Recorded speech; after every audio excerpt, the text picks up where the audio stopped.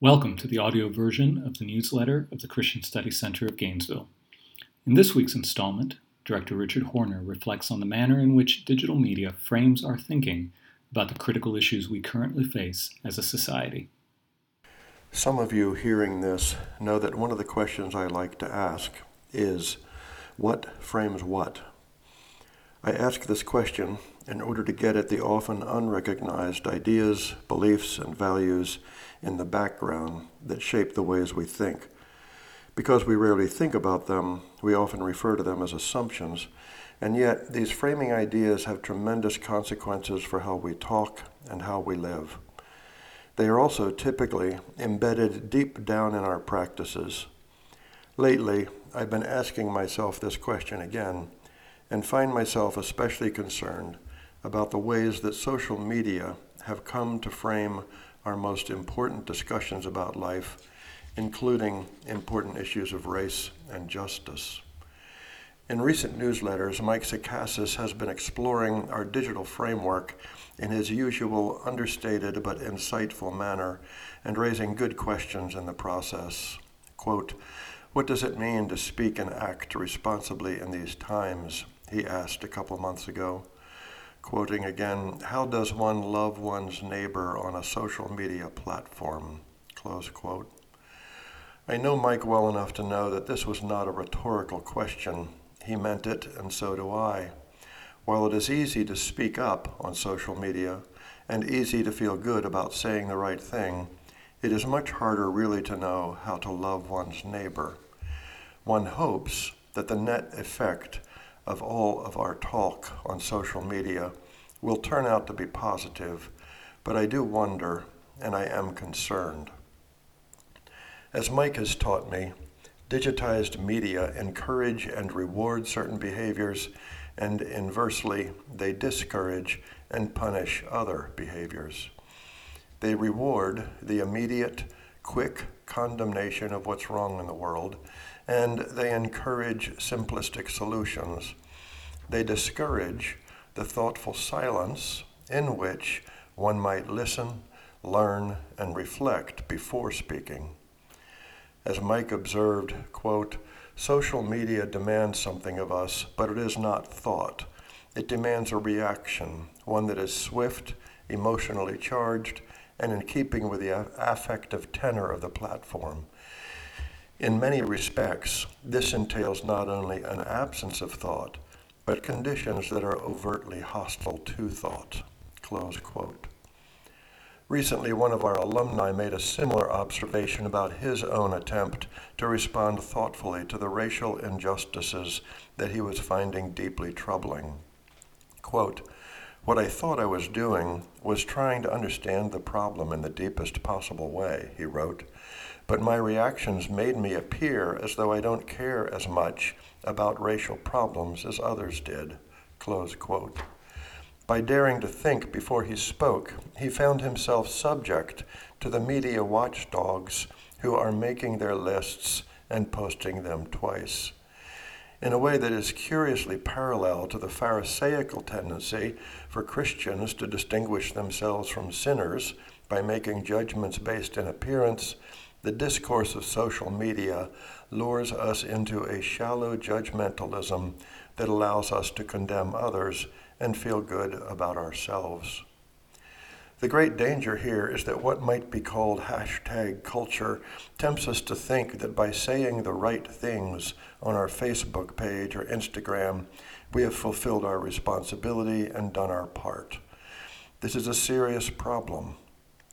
Our digitized world narrows our vision for seeking justice and doing good.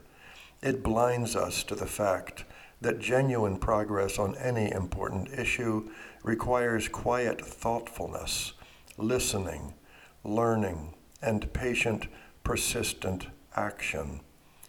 As another of our alumni wrote to me, quote, "I too have struggled with how to respond during this time, because these are issues that I have been thinking about and responding to for as long as I can remember. I've felt troubled that the influx of responses on social media might be another reason for people to quickly forget about the deep need for reconciliation in just a few months when the next thing arrives. I'm grateful that more attention has been brought to racial reconciliation in the past few months, but I'm concerned that it will pass away without many people finding their lives or perspectives much changed. She concluded, "That's deep, slow work," close quote. It takes patience, persistence, and time. In Mike's discussion of these issues, he is often focused on what he calls the temporal structures of social media, noting that the patterns of digitally mediated reality can overwhelm other modes of perception, temporality, and place. Mike has encouraged us to extend our temporal horizon beyond the short-lived temporal frame assumed by social media. The effect of our digital media ecosystems is consistent, he writes. The focus is inexorably on the fleeting present. The past has no hold and the future does not come into play. Elsewhere, Mike has observed that the element of time is an often unperceived factor in our anxiety about figuring out what should be done. At what temporal scale ought we to be thinking, he asks, or better, at what temporal scales, plural, ought we to be thinking? What are the proper temporal horizons framing our moment? As Mike puts it, without minimizing the need to act justly and responsibly in the moment, we should also consider expanding the temporal horizons within which our thinking and acting must unfold. We should consider not only what we must do about what is happening right now, we should also consider what we must do with a view to the next year, the next decade, perhaps even the next century. Within this longer frame of time, more meaningful actions also come into view. If I am fixated on the moment and my circumstances, as is often the case, afford me no obvious way of acting in the present crisis, then I might conclude there is nothing for me to do at all. Close quote. Even worse, I would add, if we allow our digitized world to frame our understanding of justice, we might think that by posting incessantly on our social media, we will have fulfilled our responsibility and done all we need do. Personally, I am far less interested in knowing what any of us posted on our social media in the days immediately after the death of Ahmaud Arbery in Georgia, or of Breonna Taylor in Louisville, or of George Floyd Jr. in Minneapolis, than I am in what initiatives we were taking 6 months or a year before Ahmaud's death, or what any of us will be doing 6 months or a year from now. It is all too easy for us to jump in with Pavlovian alacrity and say something that will leave us feeling good about ourselves. It is far more demanding to do something that will never get into the news and never be broadcast on social media, but will actually do some good somehow, or at least have the potential to do so.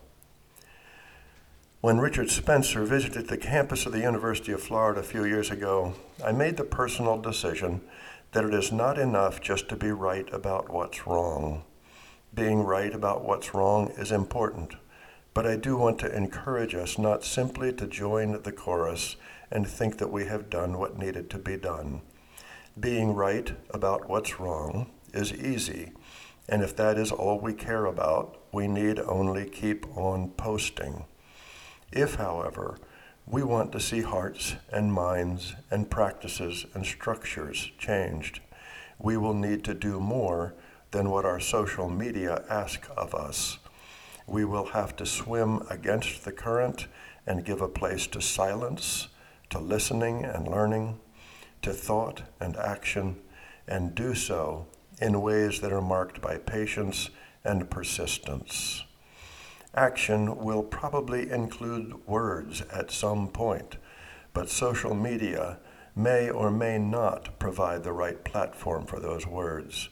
And when it is time to utilize the internet, our digital media need not set the pace or dictate the terms of our engagement.